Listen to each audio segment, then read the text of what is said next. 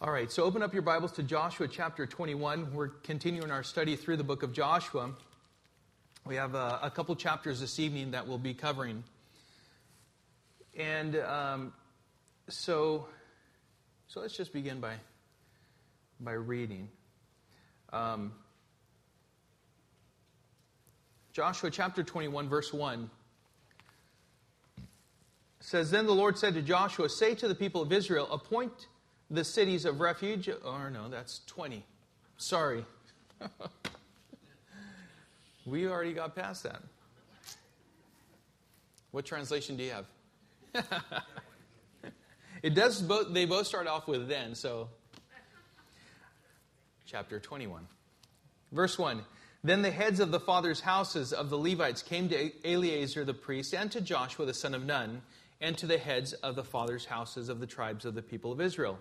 And they said to them at Shiloh in the land of Canaan, the Lord commanded through Moses that we be given cities to dwell in, along with our pasture lands, for our livestock. So by command of the Lord, the people of Israel gave to the Levites the following cities and pasture lands out of their inheritance." So we start off our section of study this evening seeing how it is that all the tribes up to this point, including Joshua, had received the allotment of their land. And this was all west of the Jordan, going into the promised land on the side of Jericho, Ai, and everything that we've gone through. All right, so they've received all of their portions of their land, except for the Levites. So they came to Eleazar the priest and to Joshua and the heads of the tribes and asked for what God had commanded through Moses to give to them. This is what the Lord had said, and we stand at this point, we don't have anywhere to go. And so they came and they asked what had been commanded in what had been promised to them by the Lord. The land that they were given, all of this land was to be located in the outskirts of the cities that were already portioned out, that were already given to the rest of the tribes. So just know that the Levites were the priests who served the Lord, and it's for that reason that they had to have these pasture lands and places for the cattle to graze, those that were raised for sacrifices before the Lord. And so that's what they had in the outskirts of these cities. Remember, God was their portion, though. They were not given allotments of land like the rest of the tribes, but theirs was a special portion, the service of God. That's a special portion. He was their inheritance. In Joshua chapter 13, verse 14, it says, "To the tribe of Levi alone Moses gave no inheritance. The offerings by fire to the Lord God of Israel are their inheritance, as he said to him." And in Joshua, same chapter 13, verse 34, it says, "But to the tribe of Levi Moses gave no inheritance. The Lord God of Israel is their inheritance, just as he said to them." I was thinking about those two verses and how it is that in both verses, really their portion is the Lord. But if you notice back in chapter 14, it says the offerings by fire to the Lord God of Israel are their inheritance. And it's the very service that they're offering to the Lord is really something that is identified with the Lord. And he himself is there being ministered to by these priests, and it's wonderful. I remember the first time that I started serving the Lord, how I knew at that point I was doing the right thing. And there was no way, up to this point, I can't think of anything that brings more joy and more fulfillment and more satisfaction than just simply serving the Lord. It doesn't matter how much you sacrifice, it's never enough. No matter what you go through, in the midst of serving the Lord, it really doesn't matter because your portion truly is the Lord.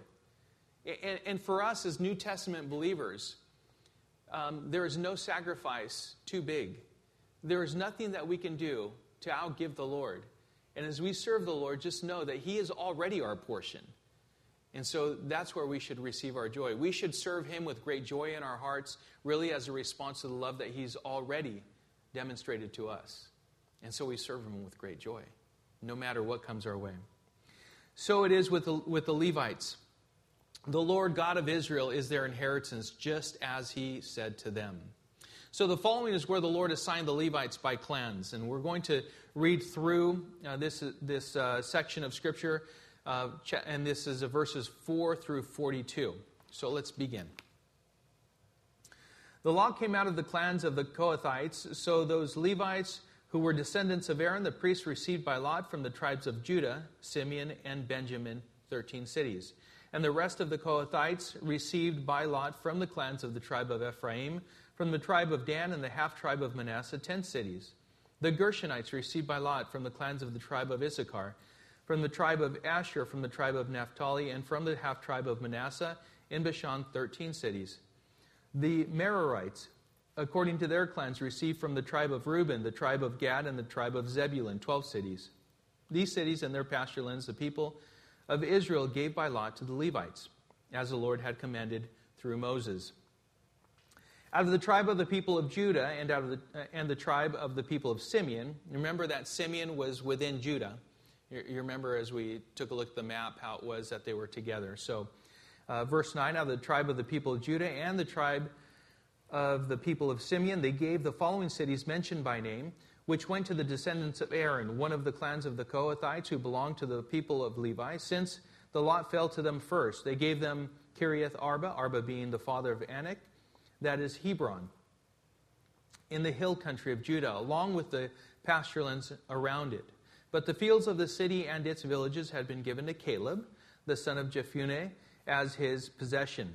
In verse 13, and to the descendants of Aaron the priest they gave Hebron, the city of refuge for the manslayer, with its pasture lands, Libnah with its pasture lands, Jatir with its pasture lands, Eshtemoa with its pasture lands, Holon with its pasture lands, Debir with its pasture lands, Ain with its pasture lands, Judah with its pasture lands, Beth Shemesh with its pasture lands, 9 cities out of these 2 tribes.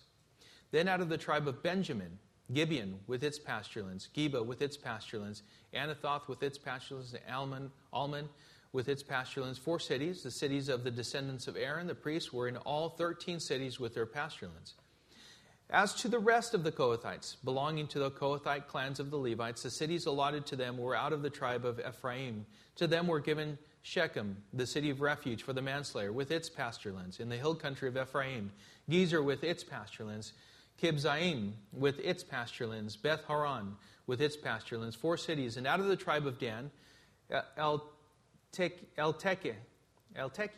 with its pasture lands, Gibbethon with its pasture lands, Aijalon with its pasture lands, Gath Rimmon with its pasture lands, 4 cities. And out of the half-tribe of Manasseh, Tanakh with its pasture lands, and Gath Rimmon with its pasture lands, 2 cities. The cities of the clans of the rest of the Kohathites were 10 in all, with their pasture lands. And to the Gershonites, one of the clans of the Levites, were given out of the half-tribe of Manasseh, Golan and Bashan with its pasture lands, the city of refuge for the manslayer, and Bishtera with its pasture lands, 2 cities. And out of the tribe of Issachar, Kishion with its pasture lands, Dabereth with its pasture lands, Jarmuth with its pasture lands, and Ganaim with its pasture lands, 4 cities. And out of the tribe of Asher, Mishal with its pasture lands, Abdon with its pasture lands, Helkath with its pasture lands, and Rehob with its pasture lands, 4 cities. And out of the tribe of Naphtali, Kadesh in Galilee with its pasture lands, the city of refuge for the manslayer, Hamath Dor with its pasture lands, and Kartan with its pasture lands, 3 cities. The cities of the several clans of the Gershonites were in all 13 cities with their pasture lands. Verse 34, and to the rest of the Levites, the Merarite clans were given out of the tribe of Zebulun, Jokneam with its pasture lands, Karta with its pasture lands, Dimnah with its pasture lands, Nalal with its pasture lands, 4 cities. And out of the tribe of Reuben, Bezer with its pasture lands, Jahaz with its pasture lands, Kedemoth with its pasture lands, and Mephath with its pasture lands, 4 cities. And out of the tribe of Gad, Ramoth and Gilead with its pasture lands, the city of refuge for the manslayer, Manaim with its pasture lands, Heshbon with its pasture lands, Jazer with its pasture lands, 4 cities in all. As for the cities of the several Merarite clans, that is the remainder of the clans of the Levites, those allotted to them were in all 12 cities. The cities of the Levites in the midst of the possession of the people of Israel were in all 48 cities with their pasture lands. These cities each had its pasture lands around it, so it was with all these cities. If you were the Levites, you would be excited about what we just read, because it was the distribution, the allotment of the lands, all of the cities, every single one of them. It was allotted to them, 48 cities in all. And in reading this, you get the sense that the Lord had spread the Levites throughout the promised land. It wasn't just in one section that he put them all. We're going to have you located in the middle of the country. He didn't do that. He spread them out throughout all of the tribes. And this is very important, because this means that they were accessible by all the people. They were in the midst of all the people. They were accessible to all the people. They were in the midst of all the people. That's really important, to have people like this in the midst of God's people, accessible to the people.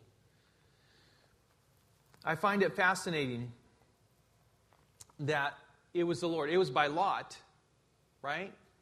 But it's pretty interesting. I think it's fascinating that He did this. The Lord did this. As they cast lots, it interests me how it was that He spread them out throughout the whole land. Again, He never centralized them, and He has not centralized you, me. He hasn't done that. He hasn't taken us and saved us and then put us in this Christian town. He hasn't done that, right? He has us spread throughout, this area here, the Inland Empire. He has us spread out throughout Southern California, throughout the United States, and throughout the world. He has His people throughout the world. And we are considered both light, but we're considered something else. You know what that is? It's in the same section of Scripture, Matthew chapter 5. Salt. Salt too. Pretty interesting. Light exposes. Salt preserves. And so it is with the gospel. Since in these earthen vessels we have this treasure is the very gospel of the Lord. And we carry that wherever we go.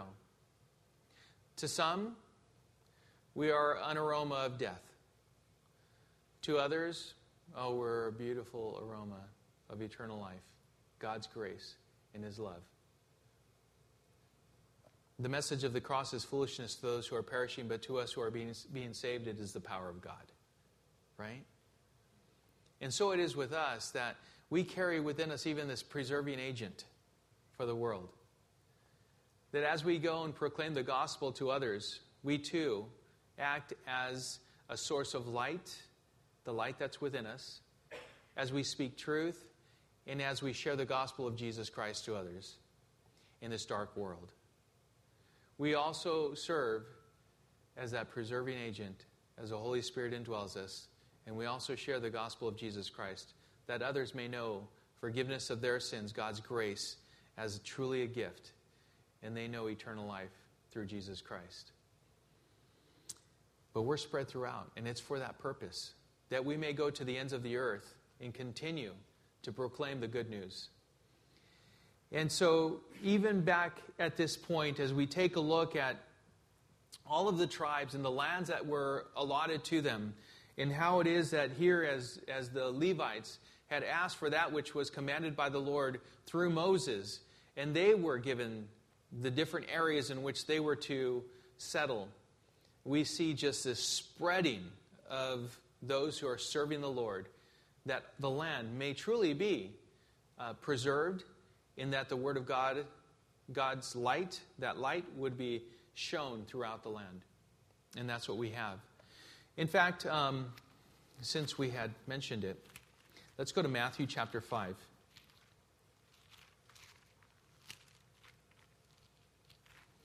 Yeah, and starting in verse 13. So Matthew 5:13.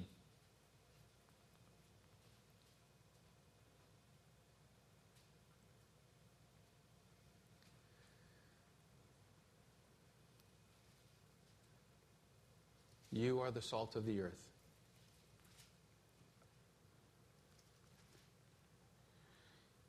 You are the salt of the earth. But if salt has lost its taste, how shall its saltiness be restored? It is no longer good for anything except to be thrown out and trampled under people's feet. You are the light of the world. A city set on a hill cannot be hidden, nor do people light a lamp and put it under a basket, but on a stand, and it gives light to all in the house. In the same way, let your light shine before others, so that they may see your good works and give glory to your Father who is in heaven. And so it is with you and I. I ask that you would consider what I say to you at this moment, and that is that we are not ever, as Christians, in this lifetime, allow ourselves to be put under a basket or to be trampled underfoot. You know, that which we have is to be given away.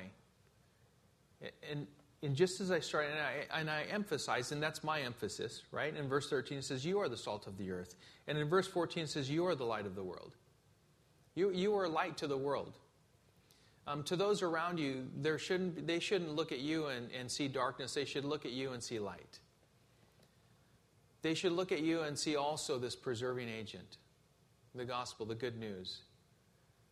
They should draw from you. And that's what the world should do as they look to you.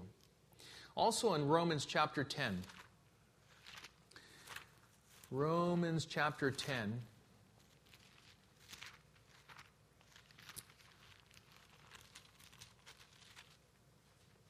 Verse 14. We'll start there.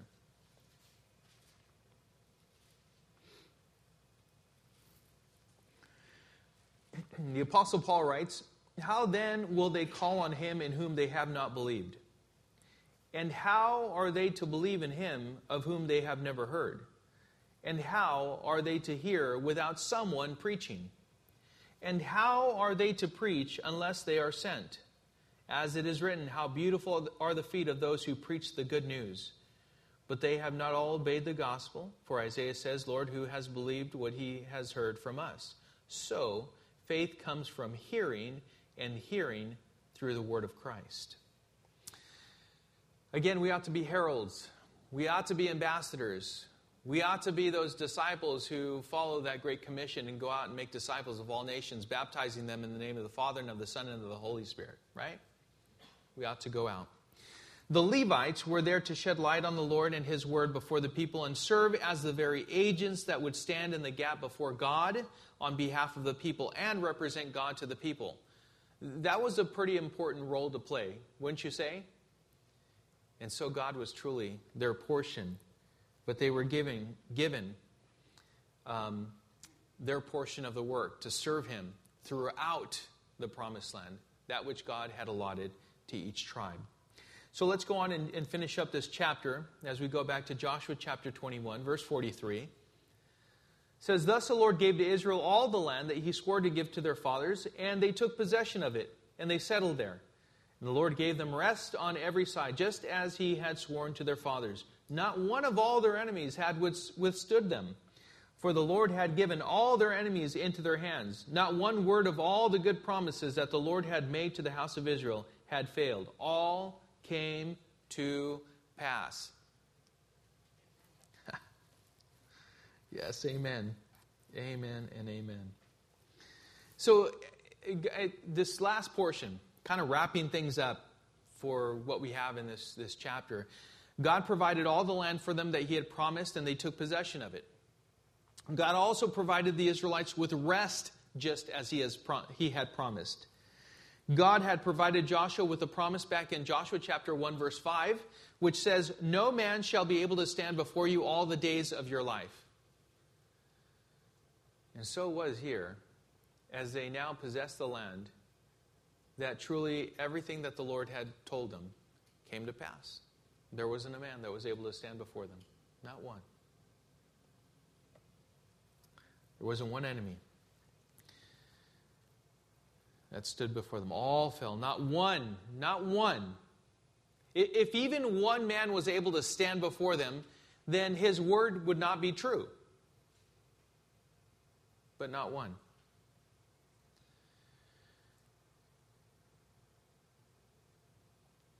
Just remember that God is faithful. Not 99.999% of the time. God is faithful 100% of the time.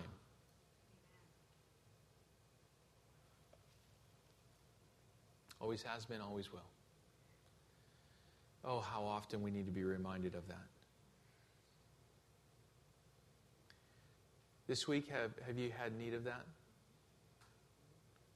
I often have to be reminded of that. Oh, God, you're faithful. Oh, you'll get us through this. Just when we start having anxiety, worry, sinful concern, because we try and justify everything, right? You know what it is? No matter what you call it, it's trying to do things in your own strength. That's what it is.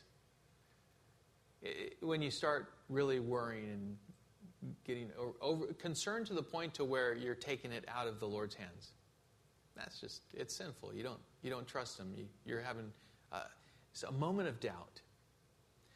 We all need to be reminded of the fact that the Lord is 100% faithful. He will see us through. Period.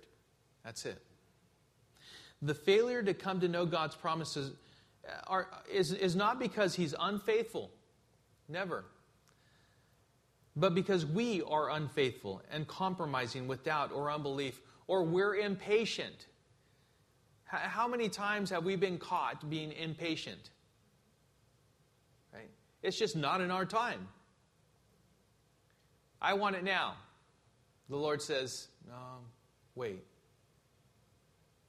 Wait on the Lord. Wait on me. I'll see you through. Sometimes as we ask, the answer is, are you ready? No. It's like sometimes as kids, right? Well, if I just keep asking, right? If I'm like that persistent widow, how many of you have like actually commented about the persistent widow and said, well, if I just ask like the persistent widow, then I'm going to get my way, right? Sometimes it's just no. It doesn't matter how many times you ask. It's just no. And then we get overwhelmed. But it's hard to hear no, and it's hard to hear wait. Not now. Right? And sometimes He says, yes. Come on through. This is truly my will.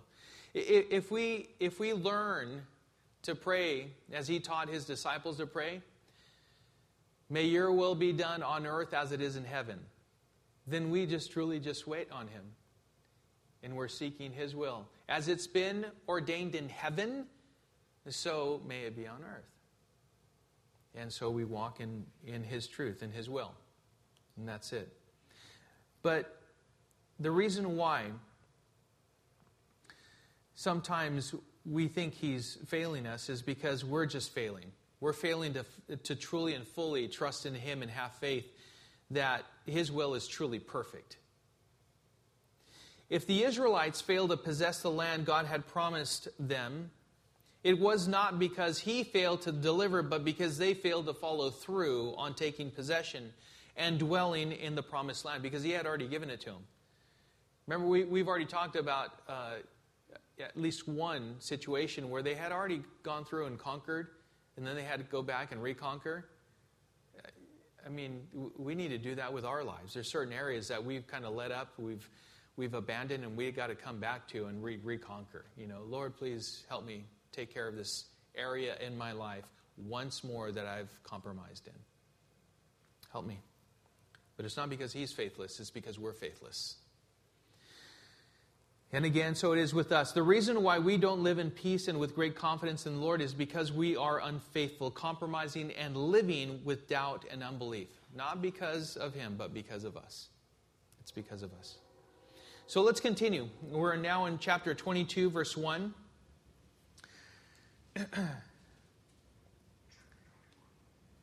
Yes. At that time Joshua summoned the Reubenites and the Gadites and the half-tribe of Manasseh and said to them, "You have kept all that Moses, the servant of the Lord, commanded you and have obeyed my voice in all that I have commanded you. You have not forsaken your brothers these many days, down to this day, but have been careful to keep the charge of the Lord your God. And now the Lord your God has given rest to your brothers, as he promised them. Therefore turn and go to your tents in the land where your possession lies, which Moses, the servant of the Lord, gave you on the other side of the Jordan. Only be very careful to observe the commandment and the law that Moses, the servant of the Lord, commanded you, to love the Lord your God and to walk in all his ways and to keep his commandments and to cling to him and to serve him with all your heart and with all your soul." So Joshua blessed them and sent them away, and they went to their tents. It's been 7 years. It's been 7 years that Israel had entered the promised land and taken possession of it. 7 years that the tribes of Reuben, Gad, and half-tribe of Manasseh have been with Joshua, helping the other tribes secure the land west of the Jordan. Before arriving at this very moment in Shiloh, Joshua commending them for being faithful, obedient, and coming alongside their brothers and being men of their word, and telling them, "Well done. Go back to your tents, to the land that you were given by Moses east of the Jordan." So we see here Joshua commends them for their obedience, for not forsaking their brothers, and having kept the Lord's command. That's something worthy to be commended of. I mean, you can be encouraged by many words, but those are, above all, by far, the best words that can be said of you. Well done. You are an encouragement to me. Why? Because you've been obedient to the Lord. You have come alongside your brothers and sisters in Christ. You have fulfilled the commandment of the Lord. Thank you. Go in peace. May the Lord continue to bless you. That's what you want to hear. Why? Because the Lord receives the glory in that. He gets blessed. It's like a son or a daughter. Oh, the glory of his father, his mother. If he himself is an honorable child, being obedient, faithful, serving, following through. Oh, it brings glory to the parents, doesn't it? The crown of, he or she is the crown of their parents. It's just beautiful. And so he commends them for this.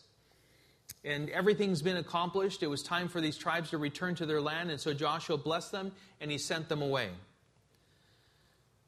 But Joshua didn't send them away without exhorting them to make sure that they were very careful to observe the commandment and the law that Moses, the servant of the Lord, had commanded them.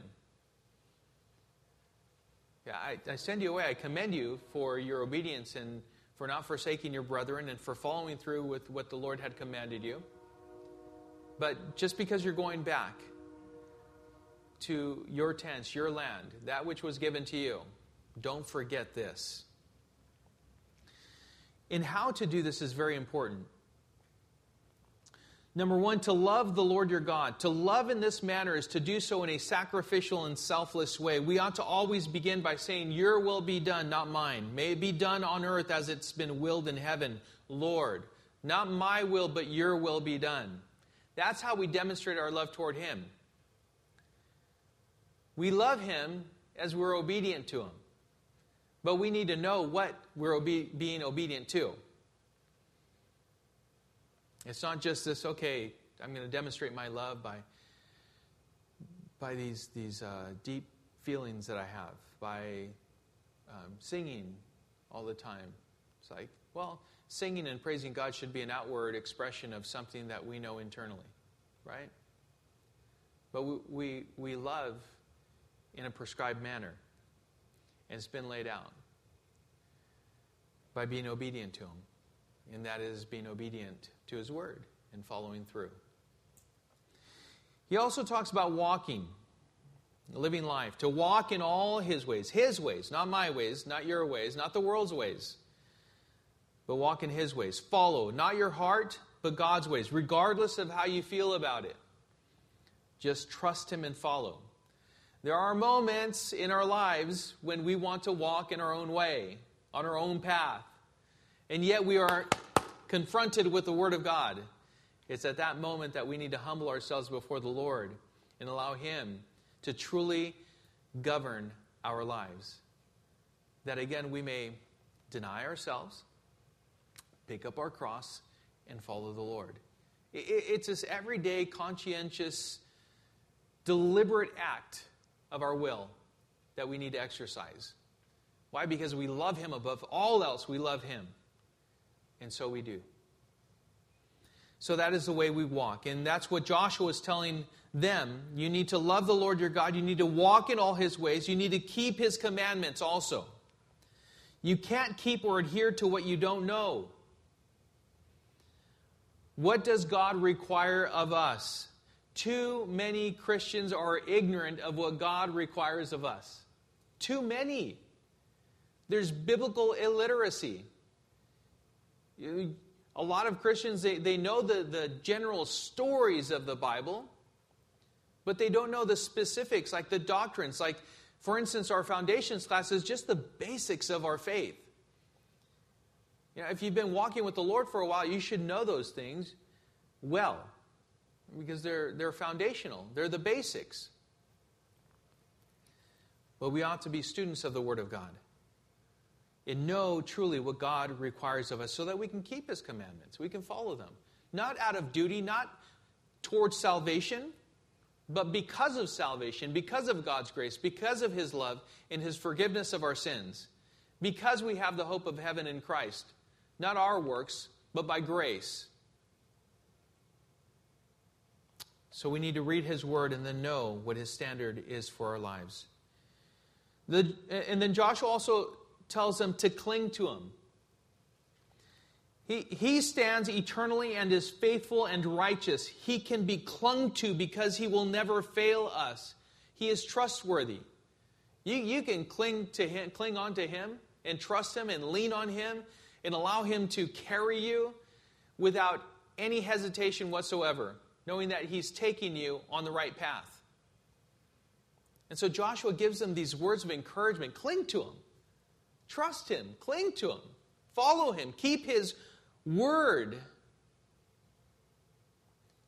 But He also says to serve Him with all your heart, with all your soul. Like your whole being. Just with everything. Serve Him. Serve Him and no other. Serve Him and not yourself. Serve Him and not someone else. And do it with a joyful heart. Doing so as a response to His grace and forgiveness, His imputed righteousness, and the sacrifice of His Son on our behalf. Just like if you consider all of those things, you will truly serve Him with all of your soul, with all of your heart, with all of your might. You will serve Him. Once you truly understand and grasp this, and you think about it often.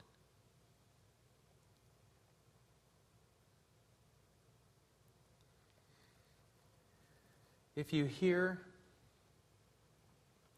and do without love,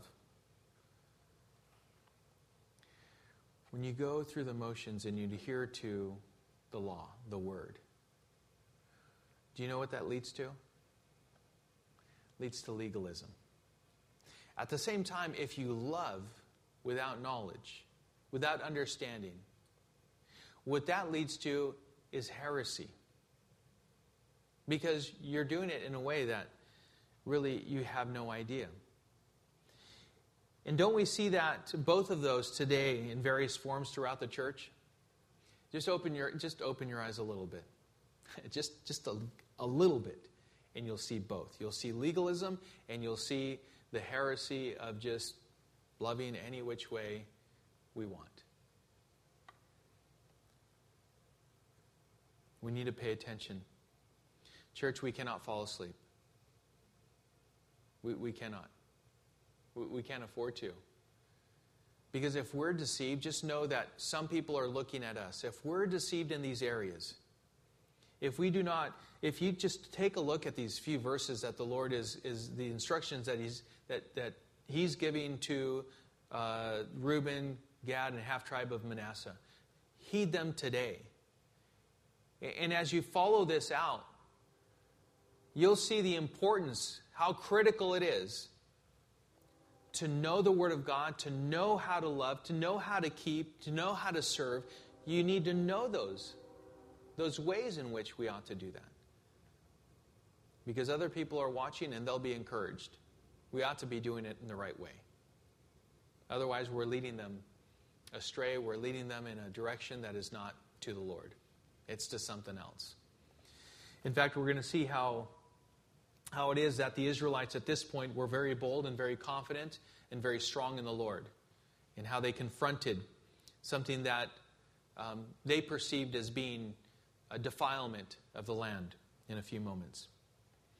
So after this, Joshua said, after Joshua went through and he said all of this, he blessed them and he sent them away to their tents on the other side of the Jordan. And then we continue, verse 7. It says, now to the one half of the tribe of Manasseh, Moses had given a possession in Bashan, but to the other half Joshua had given a possession beside their brothers in the land west of the Jordan. And when Joshua sent them away to their homes and blessed them, he said to them, go back to your tents with much wealth and with very much livestock, with silver, gold, bronze, and iron, and with much clothing. Divide the spoil of your enemies with your brothers. So the people of Reuben and the people of Gad and the half-tribe of Manasseh returned home, parting from the people of Israel at Shiloh, which is in the land of Canaan, to go to the land of Gilead, their own land, of which they had possessed themselves by command of the Lord through Moses. So we see here, Joshua sent them away, and they had much wealth. They had come to fight alongside their brothers, the rest of the tribes, but when all was said and done, 7 years later, they had a lot of wealth. Gold, silver, bronze, all of this they took back with them. The Lord had truly blessed them as they made good on their word. 7 years of fighting side by side, and now they're returning to their tribes. Such a sweet moment for everyone. I'm sure it was bittersweet in that they were leaving those that they fought shoulder to shoulder with, and at the same time, they're going back to their families. But 7 years, they gave their word. And it wasn't until the work was fulfilled that now, and then Joshua told them, had to tell them. It wasn't like they were done. Hey, listen, you've divvied up all the land. Everyone has their place. The Levites, you gave them that too. Joshua, you have your place. Caleb has his place. Everybody has their place. Say, Levy, we're out. No, they waited. They waited for the commander. They had to tell them, good job. Go on. You've done well. And it was a sweet moment. It's at that time that they were dismissed. What an amazing picture of receiving the rest that God had promised too. Because as we see there, we see this, how it is that they had rest on all sides. Isn't that wonderful? God had promised that. They had rest. They at that point they were not battling anyone. They had taken possession of the land that the Lord had given them. And just a sweet picture. And again, just as the Lord had promised. And then we continue because things start taking a turn. Verse 10. And when they came to the region of the Jordan, that is in the land of Canaan, the people of Reuben and the people of Gad and the half-tribe of Manasseh built there an altar by the Jordan, an altar of imposing size. And the people of Israel heard it said, and behold, the people of Reuben and the people of Gad and the half-tribe of Manasseh built the altar at the frontier of the land of Canaan, and the region about the Jordan on the side that belongs to the people of Israel. And when the people of Israel heard of it, the whole assembly of the people of Israel gathered at Shiloh to make war against them. Didn't last long. This altar wasn't something small. imposing size. It was huge. It was like supersized, just ginormous. It was impressively large. But an altar is normally something that is used to worship, to sacrifice upon. And that's what they had built. And it wasn't on their side. It was they still hadn't crossed the Jordan. It was west of the Jordan. It was, as they said, Israel's side. It was on this side. You hadn't even gotten to your own side, guys. You're already building an altar. And it was interesting why it was that the Israelites assembled so quickly. They feared that the reason the 2.5 tribes built the altar was to worship pagan gods. That's what they were concerned about. Or at the very least, to vow allegiance to them. So they quickly assembled at Shiloh to come up against them. Because they were thinking that they were about to defile the land. I just had to think about that for a moment. Wow, what an awesome display of a body of believers that are ready to confront and deal with anything that would defile the people of God.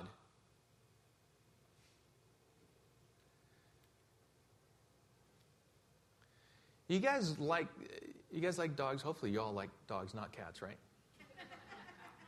Cats are evil.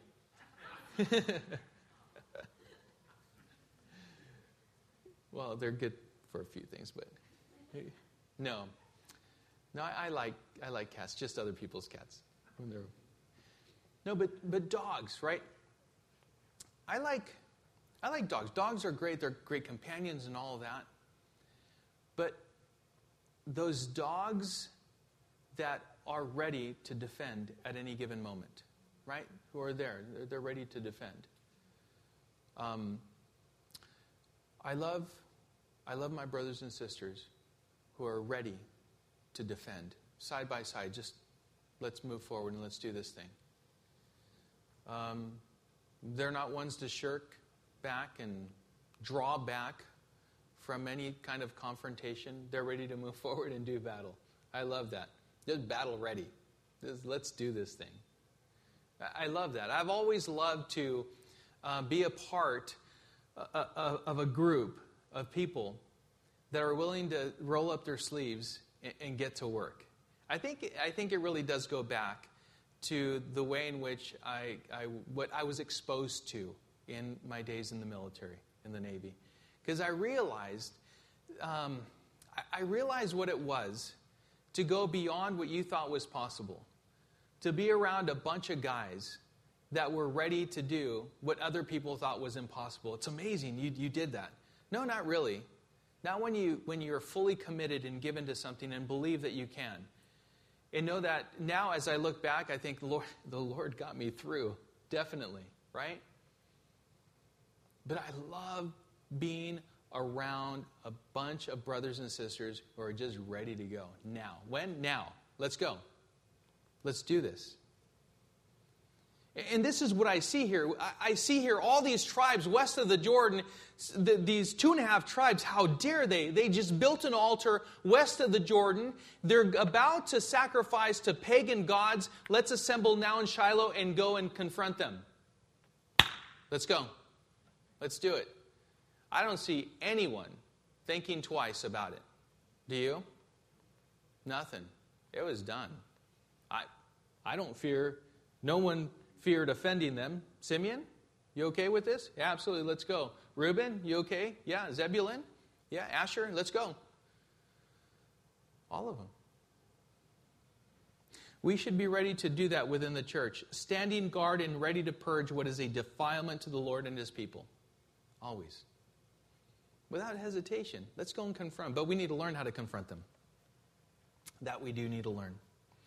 Verse 13, this is what we're about to learn.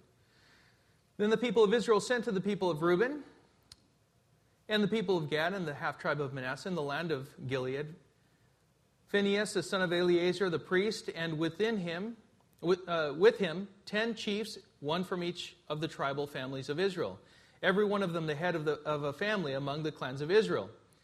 And they came to the people of Reuben, the people of Gad, and the half-tribe of Manasseh, in the land of Gilead. And they said to them, "Thus says the whole congregation of the Lord, what is this breach of faith that you have committed against God, the God of Israel, in turning away this day from following the Lord by building yourselves an altar this day in rebellion against the Lord? Have we not had enough of the sin at Peor, from which even yet we have not cleansed ourselves, and for which there came a plague upon the congregation of the Lord, that you too must turn away this day from following the Lord? And if you too rebel against the Lord today, then tomorrow he will be angry with the whole congregation of Israel. But now, if the land of your possession is unclean, pass over into the Lord's land, where the Lord's tabernacle stands, and take for yourselves a possession among us. Only do not rebel against the Lord, or make us as rebels by building for yourselves an altar other than the altar of the Lord our God. Did not Achan the son of Zerah break faith in the matter of the devoted things, and wrath fell upon all the congregation of Israel? And he did not perish alone for his iniquity." A strong confrontation, no? Strong. Consider these things. Think about this, guys. 2.5 tribes, they're confronted very strongly by Eleazar and these 10 heads of the tribes. God had commanded worship in the place that he set aside, and not just anywhere, nor in the high places where it was common for pagan worship to take place. Not just anywhere. This is why the tribes were so concerned and so readily confronted these tribes when they erected an altar in another place other than the place that was prescribed by the Lord.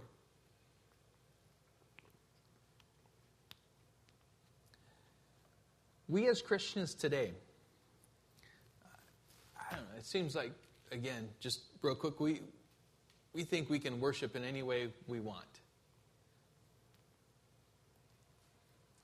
But we're called to worship the Lord in spirit and in truth. In spirit, yes. But in truth also. There's two pieces to that. In spirit and in truth. In truth, what is truth? What is truth?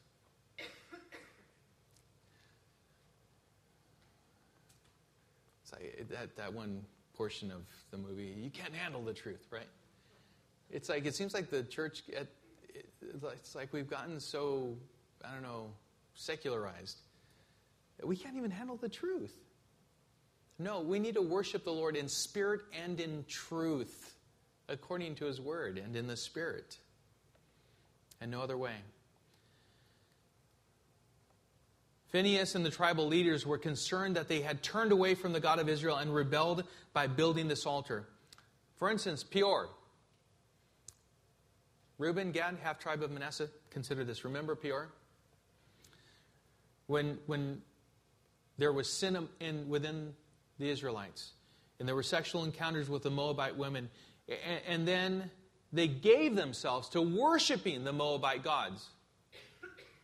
How many of us fell? 24,000. Reuben, Gad, half-tribe of Manasseh, think about this. It cost us 24,000 of our own. Phinehas knew that God's judgment would impact everyone, not just them. So it is with sin. Always. It doesn't just impact the one committing the sin, but many others end up being collateral damage because of their proximity or association. Phinehas offered them even to return. This is a lesson for us in confrontation.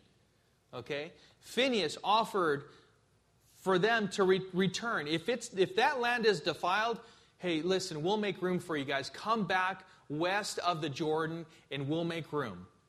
In other words, Phinehas was offering for the rest of the tribes to sacrifice part of the land that was already allotted to them for these tribes. If that land is defiled, come on back. Oh, that's the way to confront someone else.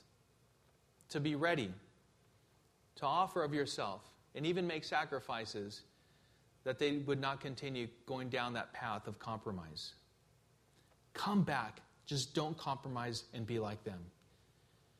What if helping someone else means you giving something up? Would you do it? Would you be willing to sacrifice to help someone out so that they don't fall into compromise and sin? When we confront them, we should be willing and ready to do that. Achan was another example of rebelling against the Lord. His sin brought judgment upon his whole household after having kept something that was supposed to be devoted to destruction. It was a commandment of the Lord. Soldiers died, but so did he and his whole family. Israel suffered. Again, we need to always keep in mind that our sin doesn't just impact us, but others also. And Phinehas knew that, and he was making it very clear to the Israelites. Continuing on, verse 21. Then the people of Reuben, the people of Gad, and the half-tribe of Manasseh said, in answer to the heads of the families of Israel, the mighty one, God, the Lord, the mighty one, God, the Lord, He knows. And let Israel itself know. If it was in rebellion or in breach of faith against the Lord, do not spare us today for building an altar to turn away from following the Lord. Or if we did so to offer burnt offerings or grain offerings or peace offerings on it, may the Lord Himself take vengeance. No, but we did it from fear that in time to come your children might say to our children, what have you to do with the Lord, the God of Israel? For the Lord has made the Jordan a boundary between us and you, you people of Reuben and people of Gad. You have no portion in the Lord. So your children might make our children cease to worship the Lord. Therefore we said, let us now build an altar, not for burnt offering, nor for sacrifice, but to be a witness between us and you, and between our generations after us, that we do perform the service of the Lord in His presence without burnt offerings and sacrifices and peace offerings. So your children will not say to our children in time to come, you have no portion in the Lord. And we thought, if this should be said to us or to our descendants in time to come, we should say, behold, the copy of the altar of the Lord which our fathers made, not for burnt offerings, not for sacrifice, but to be a witness between us and you. Far be it from us that we should rebel against the Lord and turn away this day from following the Lord by building an altar for burnt offering, grain offering, or sacrifice other than the altar of the Lord our God that stands before His tabernacle. No. No. Right? They gave the explanation. We weren't actually going to sacrifice anything on this altar, Phinehas. None of that. It's a copy of the altar to serve as a witness between us on this side and you on that side. To remind both sets of tribes that they both, all together, worship the same God and in the same place. That's what it's for. This was a misunderstanding that the eastern tribes were given the opportunity to clear up because they were confronted. Oh man, too many things, too many assumptions, too many things are thought about other people. And it's not cleared up. You know why it's not cleared up? Because you don't pull a Phinehas here. You don't actually do what the Bible's telling you to do. If you have aught with your brother or sister, guess what you are responsible to do? Yep, get up and go. Go clear things up. Go confront them. But confronting is not a bad word. Because we're not confronting like this. Like that. We're confronting in a different way. In a humble way. We're communicating what the offense is, but at the same time we're just sitting back and willing to listen.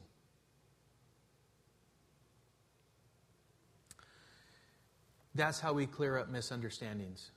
That's how we avoid allowing them to fester and create damage and destroy. But we should be willing to hear too. Both parties should understand the other's concerns and then mutually reconcile. Because really, that's the purpose of confrontation. It's to be restored, to be reconciled. Oh, okay, there's understanding here. I understand. One or both need to concede. There has to be some compromise, not as far as sin is concerned and the truth of God, but I'm talking about just the will of one person over the other. We shouldn't be exercising that. We should simply submit to the will of the Father, the will of the Lord. Whatever it is that God's Word says, in the truth of the matter. So when it's explained to us, no, that wasn't my intention. Well, I know it was. No, it wasn't my intention. We should just surrender at that point, right? That's when you concede. That's when you say, oh, okay, you know what? I accept that. And I'm going to accept your word as true. And thank God for that. Praise God. There was a misunderstanding. These guys right here, they saw it. There's an altar there. You built it. Of course you built it to sacrifice on. No, we didn't. It was just for a witness between you and I. That's it. We serve the same God. Because I can just imagine after having sacrificed for 7 years, we fought side by side with you guys. We're not building this altar to sacrifice on. We're just building it as a witness. So that to make sure that not only our generation, but generations to come are not denied worshiping our God with you. We're all brothers and sisters. And so we want to be able to sacrifice and worship the Lord alongside you. That's all we were making sure happens by this. Proverbs 18:17 says, "The one who states his case first seems right, until the other comes and examines him." Remember that, all right? And by the way, don't be an ear that is quick to hear complaints. Otherwise, you're going to be that person that everyone comes to. And I just want to share my feelings with you. And you're going to be that person. Make sure that if you are that person, that you also tell them, go to that person. Go do what we just talked about here. Confront them. I'll be praying for you. And if you don't, I'm going to take you to that person. I'm going to have you confront them before me. You don't need to do that, but we must be willing to state our case, but then we must also be willing to listen. And let's wrap up here. Verse 30. When Phinehas the priest and the chiefs of the congregation, the heads of the families of Israel who were with him, heard the words that the people of Reuben and the people of Gad and the people of Manasseh spoke, it was good in their eyes. And Phinehas, the son of Eleazar, the priest, said to the people of Reuben and the people of Gad and the people of Manasseh, "Today we know that the Lord is in our midst, because you have not committed this breach of faith against the Lord. Now you have delivered the people of Israel from the hand of the Lord." He was afraid of judgment, right? It was a relief to Phinehas. At that point, there's no more contention. The confrontation, it produced something really good. He was pleased, he was relieved to hear that these 2.5 tribes had not actually rebelled against the Lord and acknowledged that he was acknowledging that the Lord was in their midst. A unity in the Lord given to worshiping Him in the same manner. Oh, we're of the same heart. Oh, that's wonderful. It was a misunderstanding. The Lord is with us. That's beautiful. Phinehas, he gloried in it. He gave God the praise. And that's what we ought to do every time we come to a place to where we realize, we're on the same page. We're worshiping the same God. Let's keep moving forward. And then finally, verse 32. It says, "Then Phinehas, the son of Eleazar, the priest and the chiefs returned from the people of Reuben and the people of Gad and the land of Gilead to the land of Canaan, to the people of Israel, and brought back word to them. And the report was good in the eyes of the people of Israel, and the people of Israel blessed God and spoke no more of making war against them to destroy the land where the people of Reuben and the people of Gad were settled. The people of Reuben and the people of Gad called the altar witness, for, they said, it is a witness between us that the Lord is God. And they could say it with one voice. The Lord is God. He is our God. We serve Him together and in the same manner. And so I just want to close with, I think, one of the things that was definitely emphasized in our study this evening, and that is how to confront. How to confront. And I love how it was that David Guzik had just made these bullet points as far as how to confront in regard to this section of Scripture. One of the things that he pointed out is to respond with a concern for God's holiness. That needs to be first and foremost. Respond with a concern for God's holiness, not your pride, not anyone else's pride, not to prove someone else wrong, but respond first and foremost with a concern for God's holiness. Secondly, respond with the courage to confront in love. Respond with the courage, and that does take courage, to confront with love and with an attitude of love. You can tell when someone confronts you and is aggressive, then it's like, you already have your wall up, right? It's like it's tough to receive from someone who comes at you. But if you have someone who comes to you in love, listen, I don't know if you come this way, I don't know if this is true or not true. I'm not sure. This is how I perceive this, but I just want to bring something to your attention. It's much different. Instead of coming just accusing, right? You this and you that. And it's like, okay. It takes a lot of humility on the other party's part to receive something like that. But the Lord can still work through that. But respond with the courage to confront in love. Respond also with an attempt to reconcile before you fight. So don't be ready to do that. But just, you want to restore. That's the purpose of it, to reconcile. Right? Just always keep that in mind. Determine that you're willing to sacrifice to help them. Don't confront unless you're willing to help. Ooh. So that means you're willing to give of yourself. Sacrifice a bit of yourself. Also determine that you will see the situation from the perspective of the other person. That's one of the toughest things to do. To put yourself in their shoes and see things through their eyes. Sometimes we need to also concede, wow, you know what? Given the circumstances, I see why it is that you're feeling the way you're feeling. I'm so sorry. You were asking for an apology. You might end up apologizing because you realize, wow, I see it. Be willing to see things through their eyes. And lastly, determine that you will believe the best of one another. That is important. Otherwise, we're condescending, we're critical, we're judgmental, and we're condemning. And we shouldn't be that. Father, we thank you, Lord, for these are your characteristics that we're talking about as far as being long-suffering, being patient, being merciful, being graceful. Lord, thinking the best of others. Lord, in fact, you thought so much of us that you sent your Son to be sacrificed on the cross, to shed His blood on our behalf. That's how much you love us. And so may that be what's expressed in our own lives. That you would be blessed and honored, glorified, praised with our very lives.